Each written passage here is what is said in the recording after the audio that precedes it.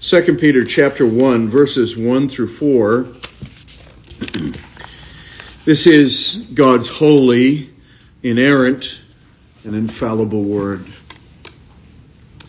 Simon Peter, a bondservant and apostle of Jesus Christ, to those who have received a faith of the same kind as ours, by the righteousness of our God and Savior Jesus Christ. Grace and peace be multiplied to you in the knowledge of God and of Jesus our Lord, seeing that his divine power has granted to us everything pertaining to life and godliness, through the true knowledge of him who called us by his own glory and excellence. For by these he has granted to us his precious and magnificent promises, so that by them you may become partakers of the divine nature, having escaped the corruption that is in the world by lust. Let's pray. O Lord God, we desire that we would escape the corruption in the world brought about by lust. We desire to be free of our lusts for sin, our desires for sin, our fascination with this world. We desire to be free of our love of fleshly things. We desire more and more to embrace the things of God. And so teach us this morning through this passage how to grow in the grace and knowledge of the Lord. We ask these things in Jesus' name. Amen.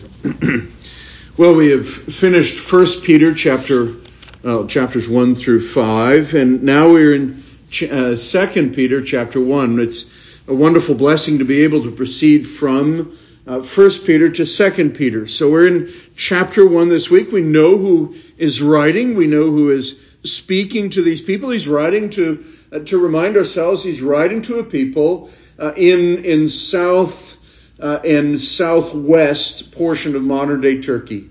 He's writing to them because they feel themselves to be, and they are, displaced, as it were, in the worldly kingdom, in the kingdom of the world.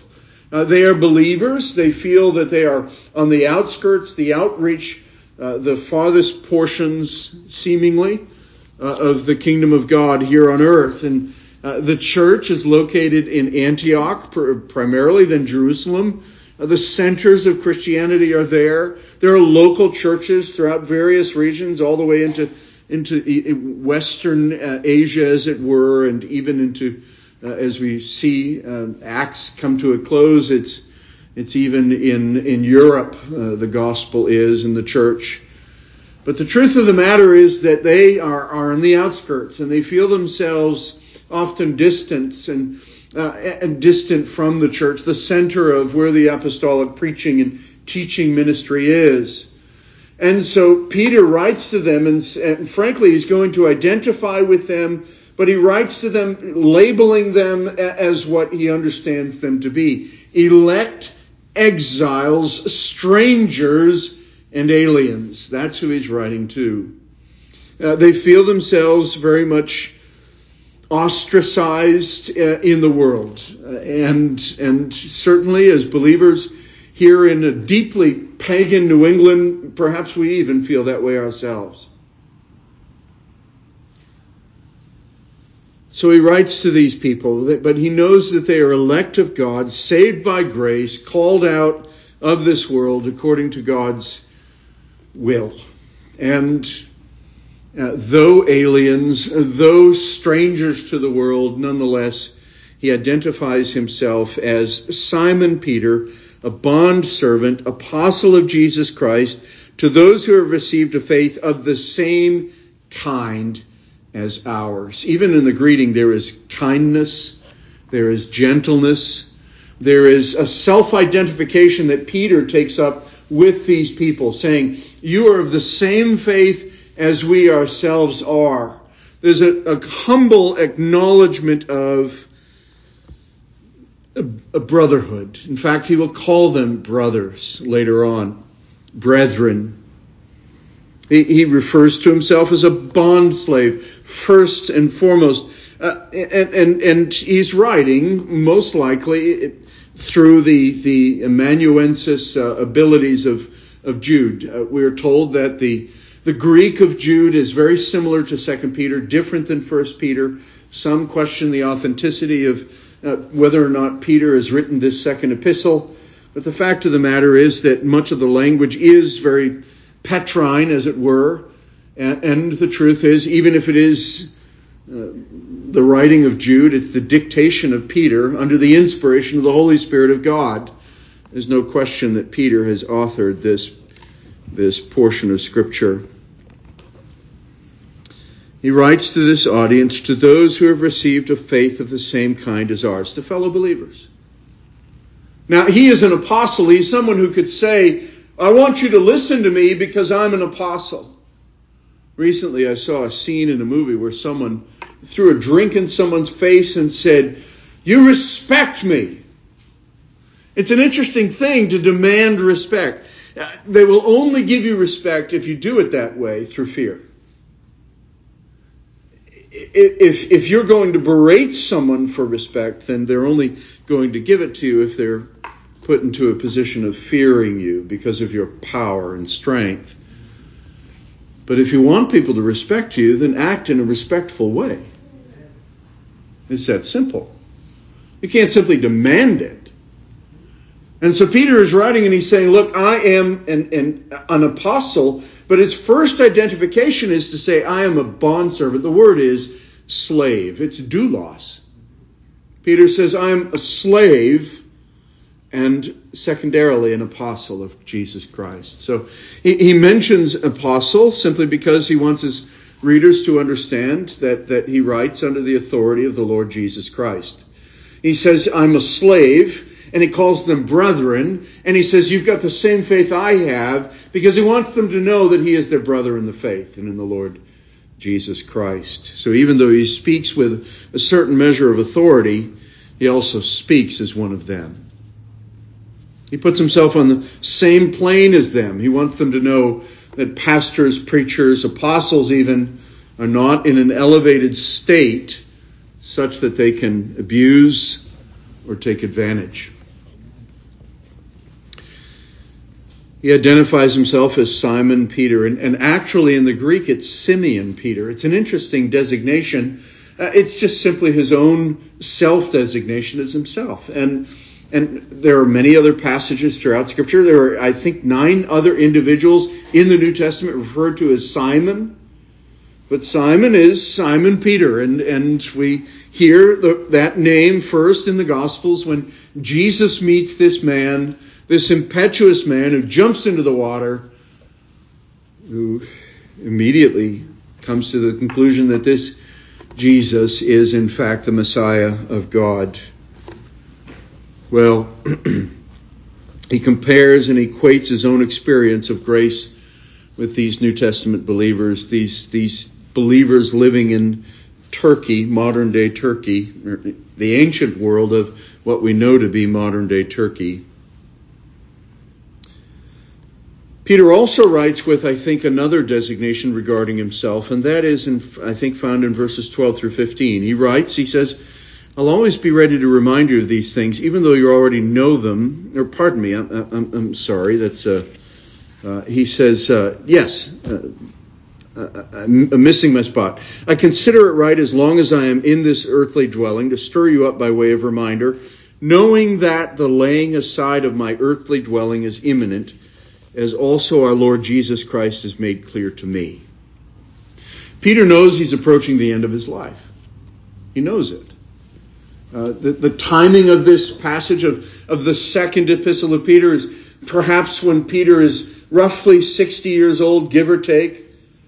He's reaching a later portion in his life. He's older. He's been told by Jesus that one day he will be lifted up in the similar way in which he was. We know that Peter will die soon by way of a timeline, a historical understanding of when Peter likely died. Peter is near death.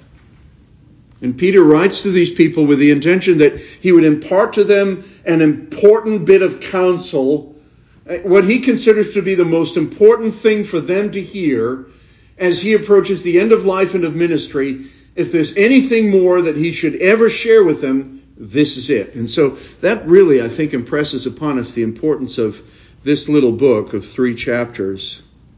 There are 3 things that come to us in these 4 short verses. And I'm going to approach this passage and break it down into an outline, as it were, with questions and with a corresponding answer. So the first question that confronts us in this passage that we might ask ourselves as we read these 4 verses: why did God graciously work faith in my heart? Why did God graciously work faith in my heart? And Peter will answer that question with this answer: in order to give you eternal life and to enable you to share in His holiness. So that's the question: why did God graciously work faith in my heart? The answer is in order to give you eternal life and enable you to share in His holiness. Normally what we hear from pulpits in our land and from preaching is, what you need to do, if you hear the call of God this morning, you need to open your heart and receive Jesus into your heart. I'd like to know what that means. I really don't understand what that means, and I think it falls far short of what the Bible teaches. What the Bible teaches is that we become aware of the things which God's Word reveals to be true about Jesus Christ. That He is an advocate, that He is the Messiah, that He is the Son of God, that He died, that He lives, and He did so in order to bring about our justification. And what we are obliged to do is to repent and believe. And inviting Jesus into our heart is not repenting of our sins and believing consciously, carefully, soberly in what the Bible says about Christ and about the state of man's soul. Peter says something about faith this morning. It's a faith that is received. Did you catch that? What Peter says here: to those who have received a faith of the same kind as ours. Peter doesn't say to those who have simply opened their heart and invited Jesus in. He doesn't say to those who have worked up and plucked up the courage to believe certain things and to give an intellectual assent to what they have come to understand about Jesus. No, he says to those who have received a faith.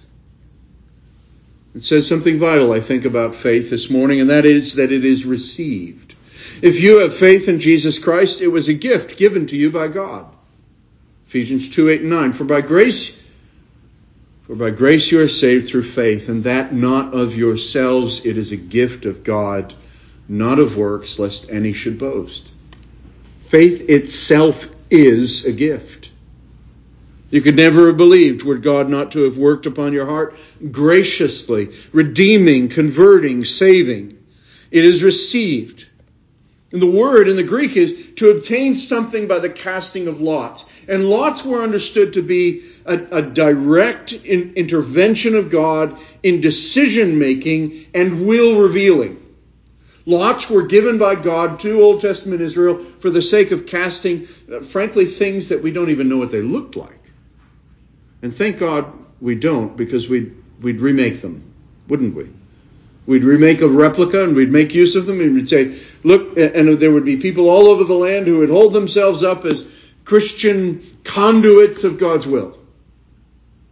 They'd cast those lots, but that was given to Israel at a specific time when God dealt with them immediately in theocracy, directly ruling over them, and with His intent to speak through His mouthpieces, His prophets, kings. And there was a casting of the lots. And of course we know what the word says. The casting of the dice is in the hands and according to the will of God. Yeah, it's true. Every time you play Yahtzee with your family at home and you get double sixes, give thanks to God because He's the one who did it. And you give thanks to God in the same way when you get double threes or double ones, or you don't get any doubles at all. Casting of the dice is in the hands of the Lord, as are every human being. The faith that you have received is from God, and it was according to God's will and not your own. In fact, God had to redeem your will in order to make you willing.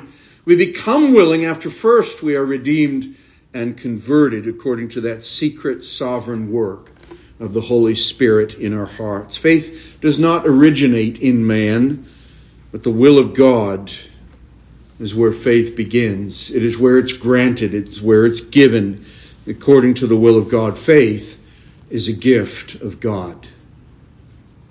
And so what is that faith? Well, it's a simple trust in Jesus Christ. It's to say, I'm trusting for my future, not just my eternal future, but the moments that are 2 seconds away from now, and every moment that's coming this year and next year and every other year that God gives me, and beyond that into infinity. I'm trusting God. I'm trusting Jesus Christ with that future. And the reason why I'm trusting Christ with that future is because of what I know about Christ. Because of what the Bible reveals about Him. I trust in Jesus Christ, in the righteousness of God and Savior Jesus Christ. The faith, the trust that have been committed to Him, that's what I do. I give it all to Him. I give Him my faith. I give Him my trust. I believe in Him. I believe in what He has done. And I commit myself, my loved ones, my resources, my life, my moments, my future, my adoration, my delight, my worship to Him. So it's simple trust in Jesus Christ. And Peter writes to these people, and he writes to men and women like you and myself, sinners who have been saved by grace, sinners who are in need of reconciliation to God, sinners who have committed sins against God that we cannot make up for, that we cannot in any way be reconciled to God unless Christ is our mediator. And so this morning here is an invitation to you. If you have not believed in Jesus Christ as your Savior, here it is. Faith is a gift of God. He is willing to give it to you. He is altogether willing to give you the gift of faith and to call you into His marvelous grace. All you have to do is simply trust. Trust yourself to Him. Stop living according to your own intentions to somehow work out your salvation according to your own merit. To somehow merit righteousness. To somehow one day deserve to stand before God because you're good enough. Well, you'll never be. Here is that free offer of grace that God will give you faith. Even those who come and say, I'm convinced of certain things. I believe the testimony of Scripture. I'm having a hard time believing. Hear the voice of that man who cried out, Lord, I do believe, but help me in my unbelief. May that cry be ours. Lord, I can't argue the solidity of my faith. I can't state that my faith is strong enough to ascend to heaven. No, it cannot. I cannot. But if you give me faith, I will believe. And if you're gracious to me and you hold me according to your power, I'll continue in that faith to the end of my days. If you'll help me. Because I don't have the strength to do it. And life has a way of wearing on my belief and trust. And I'm prone to distrust. And I'm prone to even leave you, Lord, even though I love you. But if you'll be gracious to me and preserve my soul, oh Lord God, I will believe to the end. I will believe you now. I will commit my life and all that I am to you. And that's what it is. That's what you must do. That's what each of us must do. Trust in the Lord Jesus Christ. It's the same kind of faith, isn't it? Isn't it wonderful to know that you and I believe in Christ today? And the faith that we've received, the gift that we have received, is the same gift that the Apostle Paul and Peter and James and John received too. This is the continuing apostolic church. That's what this is. The confessing, Bible-believing church. That's where we are. That's what we should always look for. A church that confesses the truth of God's Word, believes the Word, preaches the Word, teaches the Word, sings the Word, sees the Word, hears the Word, reads the Word. In other words, a church that's about the Bible. Because anything else is really rather worthless, isn't it? It's the same kind of faith that Peter and all the apostles have. It's universal. None can be saved without believing and trusting in Jesus Christ. Believing the Word and its testimony of Christ. All who have it will be saved. All who refuse it will be damned. According to God's righteous judgment. The Apostle Paul has used a similar statement before, or a similar statement to Peter in Romans 1. I'm not ashamed of the gospel, for it is the power of God for salvation to everyone who believes, to the Jew first and also to the Greek. For in it the righteousness of God is revealed from faith to faith, as it is written, but the righteous man shall live by faith. A believer simply trusts in Christ to save her or him, and the righteousness of Christ flows down to them, through them, into them. We receive the imputation of His righteousness. We walk in His righteousness. We marvel at His righteousness. We experience His righteousness. We embrace His righteousness, because without His righteousness, we would not be righteous. We cannot be righteous.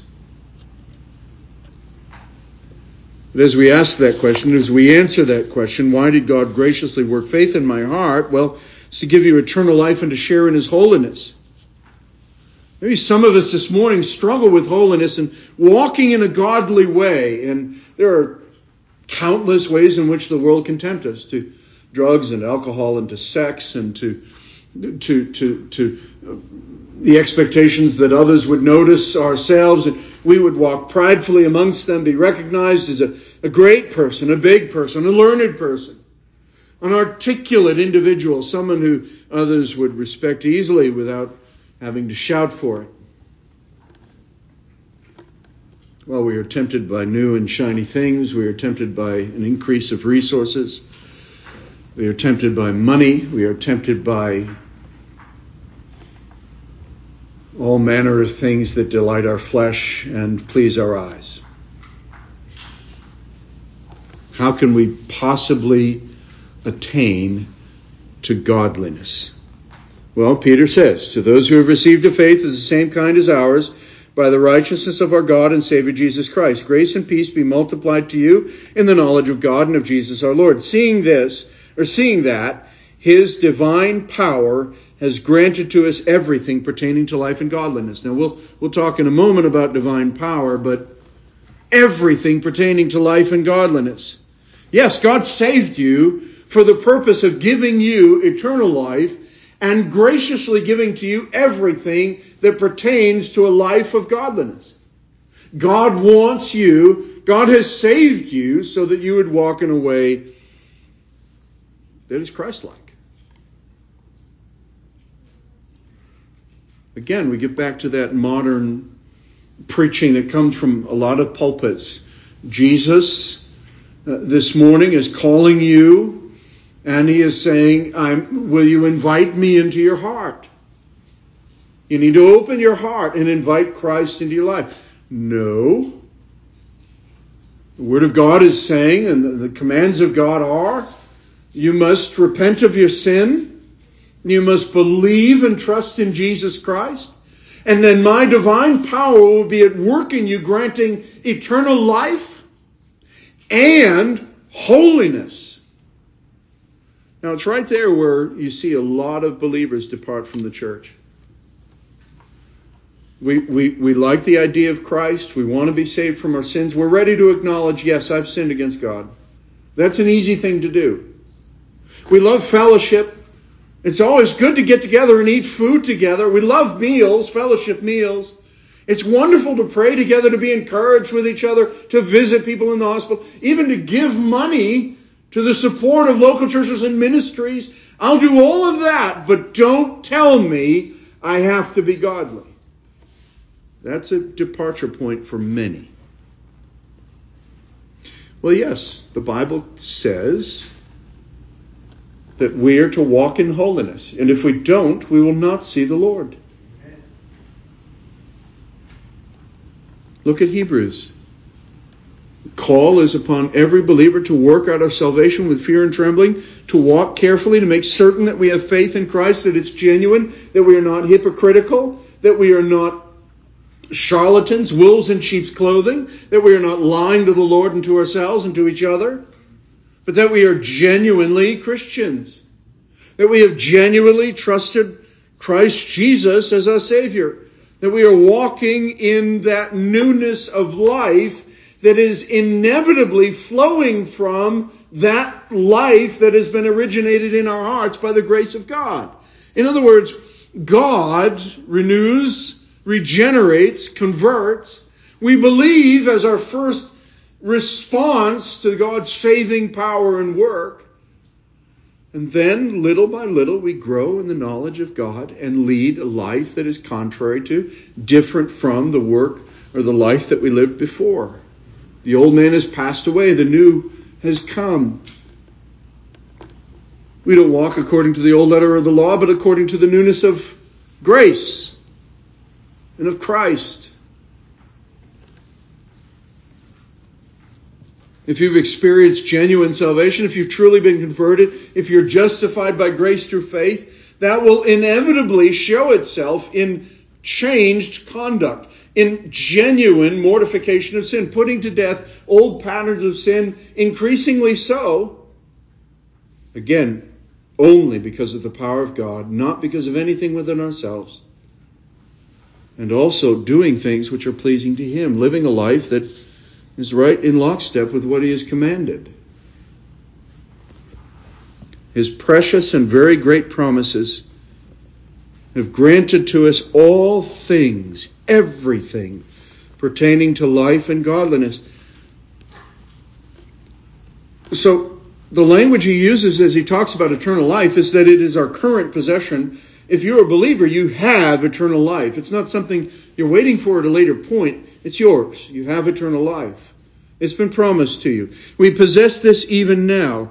But his very precious and very great promises, or in my New American Standard Version, his precious and magnificent promises, all contemplated in their fulfillment in the person and work of Jesus Christ, is all intended to bring about the goal of the gospel, which is our personal transformation. God wants to save us from our sins, reconcile us to Himself, and conform us, transform us into the image of Jesus Christ, His Son. To see Christ's stamp placed upon us. Eve's sin, you think about this for a second, Eve's sin was to listen to Satan, who told her, you can be like God. God is hiding this from you, but you, if you partake of this forbidden fruit, God's hiding from you the fact that if you partake of it, you'll be like Him. And of course he was lying. But there's always a half-truth to lies, isn't there? The truth is that we can be like God. The stamp of divinity can be stamped upon us. How is that? Through Jesus Christ our Savior.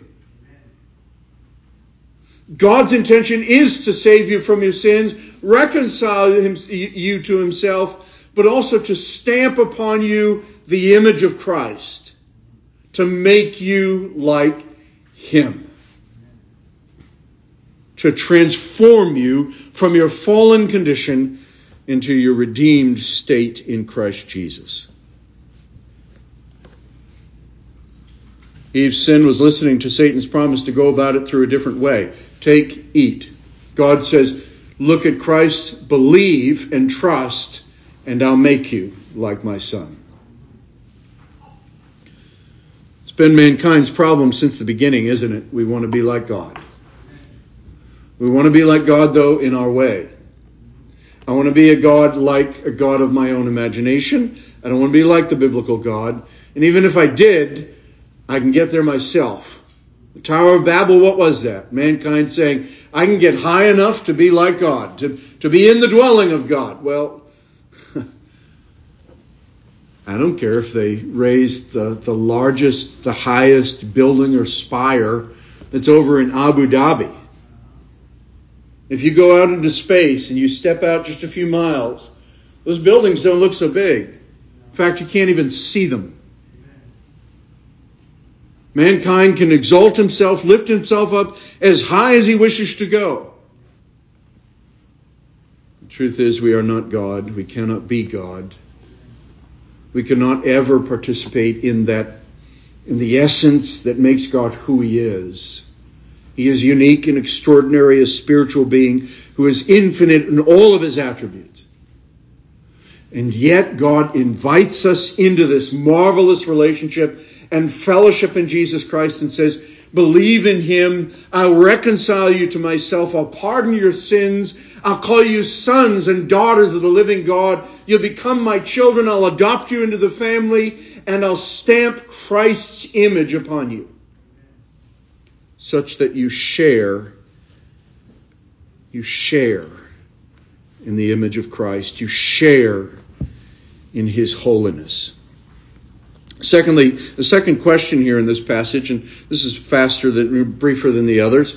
How can you possibly share in the holiness of God? How can I possibly share in His holiness? How will I get there? How in the world will I ever be able to attain to the holiness of God? Well, the answer that Peter provides is through His divine power. He doesn't say through divine merit. Through divine merit, pardon me. Not through human merit. He doesn't say that. He doesn't say through human ability somehow to ascend to God, but rather seeing that His divine power has granted to us everything pertaining to life and godliness. Maybe you're struggling this morning with certain besetting sins, and you're saying, I find my ability to step above my sins and no longer be tempted by them is impossible. Maybe you're beset by various lusts of various kinds, and you're saying, this is always with me. It never goes away. Even the most surprising thing can trigger an intention or a desire for sin. There's encouragement here, isn't there? That God's, at the end of the day, no matter how hard it may be, God's divine power has been granted to you to help and to enable you to live a holy and godly life. To step away from the things that have ruined us, to break the power of sin that has reigned over us through all of our years of unbelief. His divine power. Whose divine power? Well, Peter states that in verse 1. By the righteousness of our God and Savior, Jesus Christ. Now, in some of our translations, it may differentiate of our God and our Savior, Jesus Christ, in the sense that they're committed, or they construct the sentence to somehow mean that God is in view and Christ separately, the second person of the Trinity, is in view separately. No, I don't think that's what Peter's doing. What Peter is saying is He is the God and Savior. He is Jesus Christ. He's saying something important about Jesus. Peter's expressing what Thomas said when he put his hands in Jesus' hands, in the holes on His hands from the cross. And he said, my Lord and my God. It was the conviction of Peter himself that the Lord Jesus Christ is the very God of gods. He is the one in whom all the fullness of the deity dwells and lives in bodily form, as Paul outlines in Colossians 2:9. Jesus is God. Jesus is God. God and Savior. Because He is able to save us from our sins. We are to set us free, to make us righteous in Himself, to reconcile us to God. Seeing that,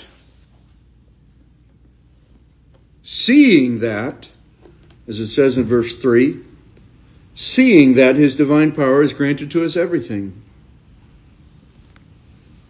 God took the initiative. God has done an extraordinary thing.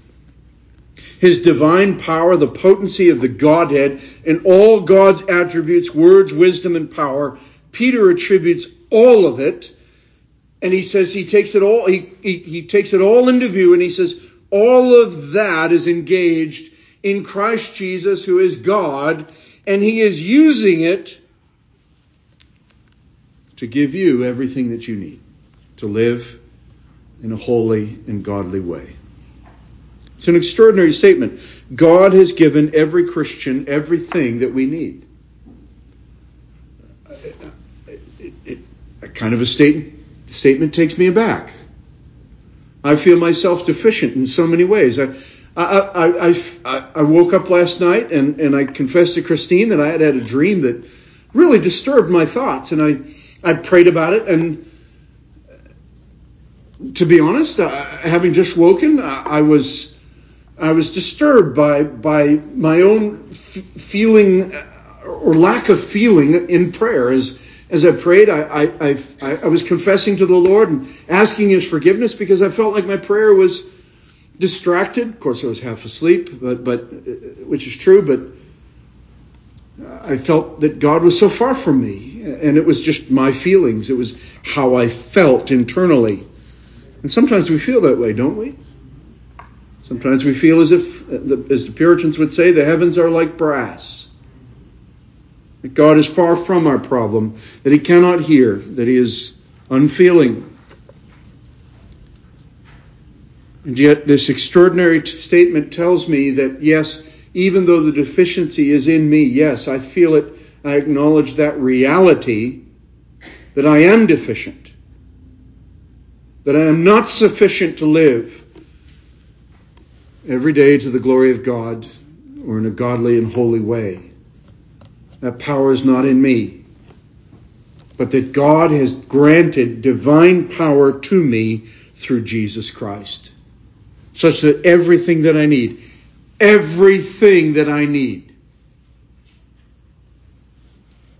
one point there was an issue of sin in the church the session had to speak to. And I went to this passage. And said, look, there's no excuse for an ongoing pattern of sin. There's no excuse for unchecked sin in the life of a believer that isn't fought against, labored against, prayed over, resisted. Because of this very passage, His divine power has granted to us everything pertaining to life and godliness. If you want to be free of sin, if you genuinely and truly want to see sin and its reign broken, then go to God and beg of Him and find that He will give you divine power to be free from that reigning sin. There are some examples even in this church. I think all of us could in some way say that there are certain sins that we have experienced wonderful deliverance from. One day we just simply stopped looking. We stopped going where we shouldn't have gone. We stopped looking at what we shouldn't look at. We stopped drinking or consuming or eating what we shouldn't have been drinking, consuming, or eating. Because God's divine power is granted to us everything pertaining to life and godliness. There are the rest of us who are left still struggling and fighting against sin, but each day still, even though the ongoing battle against sin is real, nevertheless God's divine power is engaged and can grant you anything relating to everything in the Christian life. If you seek it, if you cry out, if you long for it, if you ask of God, His divine power is at your disposal if you're a child of God. It will be at work in you, doing that which is pleasing to God, if you are dependent upon Him. It's extraordinary that God took the initiative to save us. God did take the initiative to save us. None of us would have come to God. We would have never believed in this offer of grace. We would never have been conduits of this divine power or receivers of this divine power unless God, in His own initiative, had reached out and called us into faith through grace and peace. through the knowledge of God and of Jesus Christ our Lord. John Calvin says, Peter makes God the author of this knowledge of grace and of the gospel because we never go to him except when we are called. It's like that dog out, the family dog out on the street that's walked out the door. And they start running wild all over the neighborhood. And they're running everywhere. Well, my neighbor has a dog like that. My neighbor has a dog like that who barks incessantly. But nonetheless, when that dog gets loose, and it has at least a couple of times, there are new neighbors on our street. The neighbor simply gets out in her car. She drives down the street, calls out whatever the dog's name is, Coco, Coco, come and have a ride. And the dog loves to go for car rides. Dog immediately comes to the car. The dog will not come unless called. I'm not saying that Christians are dogs, but I am saying most certainly that we don't come unless we are called by our Master, our Savior, our God, our Lord. Peter wants to show us the goodness of God. In verse 3b, he says this, seeing that his divine power has granted to us everything pertaining to life and godliness through the true knowledge of him who called us by his own glory and excellence. Who called us by his own glory and excellence. He called us by his own glory and excellence. His goodness is supremely observed in his mercy to sinners. So often we experience some good circumstance and we say, God is good. And that's a good thing to do. I don't want to say that it's wrong. But the goodness of God is supremely, eminently, perfectly seen in the salvation of sinners. Even better than when your recipe turned out really well. It's even bigger than when you get a bonus in your paycheck. It's even better and bigger than when you get a good report on your health from your doctor.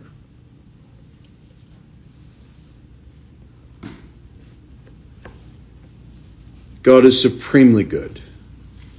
And he is so supremely good that he has saved sinners by grace through faith. We shouldn't look for his goodness in all of our circumstances primarily, but we should look for his mercy and grace. Thirdly and finally, what will God powerfully use as a means to cause me to increase in holiness? How will God bring this about? What means will he use to do this? Well, the answer is, as provided by Peter, is the knowledge of God in his word. If you want to be godly and holy, how do you go about doing it? Well, depend upon the power of God that grants to you everything, according to that divine power, necessary and good for the believer living in the world. But what is the means by which God normally will give that to you? Well, the Bible. Read the Bible. We underestimate the significance of reading the Bible. In verse 2, Peter has said this, grace and peace be multiplied to you in the knowledge of God and of Jesus our Lord. How are we brought to a knowledge of God and of Jesus the Lord? We hear about it. We read about it. Someone told us about it. But what did they tell us about the Bible? What did they share with us when they shared evangelism with us? The Bible. What the Bible says, hopefully. When we came to a knowledge of Jesus Christ, how do we know about Christ? Well, how do we hear about Christ's virgin birth? When do we hear about the ascension of Christ, the death of Christ, the cross of Christ? Well, in the Bible. Read about it in the Bible. Knowledge is not just an encounter with facts. It's not just an encounter or an assent to facts. The knowledge of God leads to fellowship. The knowledge of God leads to worship. The knowledge of God leads to service. The knowledge of God leads to obedience. The knowledge of God is where the Christian experiences God. We read something about God and all of a sudden we understand God. What God is intended to teach us from that portion of the Word. And so when we hear about God, when we read about God, we experience God and we come to understand and to know of God, what can be known, what he is determined to make known of himself. And God's truth changes us internally. You can't simply read the Bible, have faith in your heart, and not be changed. If there's faith in your heart and you read the Bible, you'll be changed.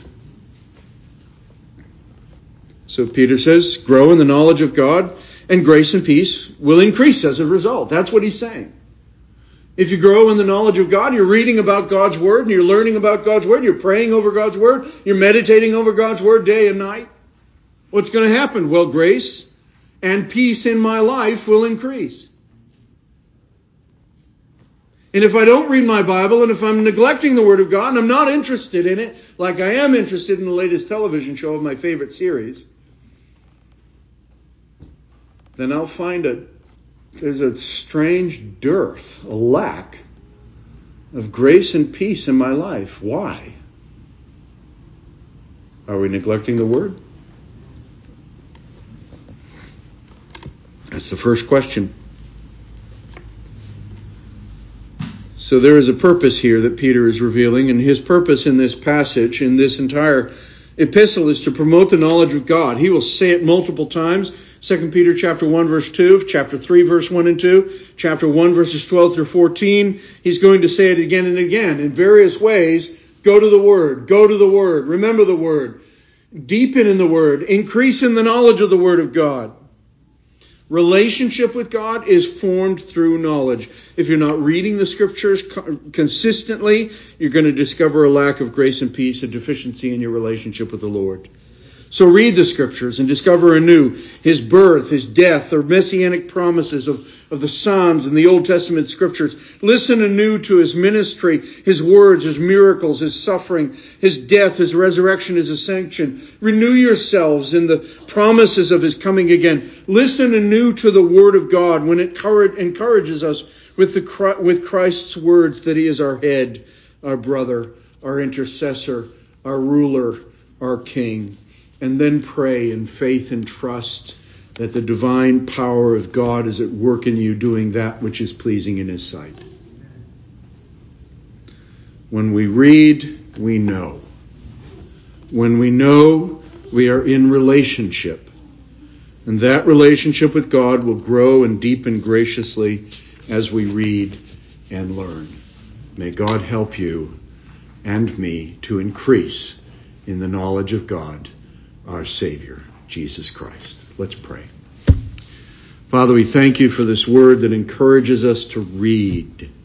Help us to do very practical things by taking up the Bible and committing to read a chapter or 2 chapters every day. Of not being willing to go to sleep until we've read the Bible, and not being willing to get up in the morning and go to work and deal with people and take on all the burden of anxiety and fear and trouble, without first having our hearts stilled, calmed by the Word of God.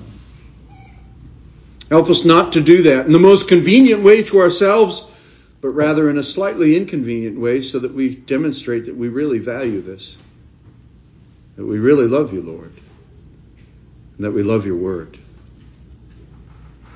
Help us to do it in such a way that we would show ourselves and preach to our own soul that we need to make the Word of God our central focus.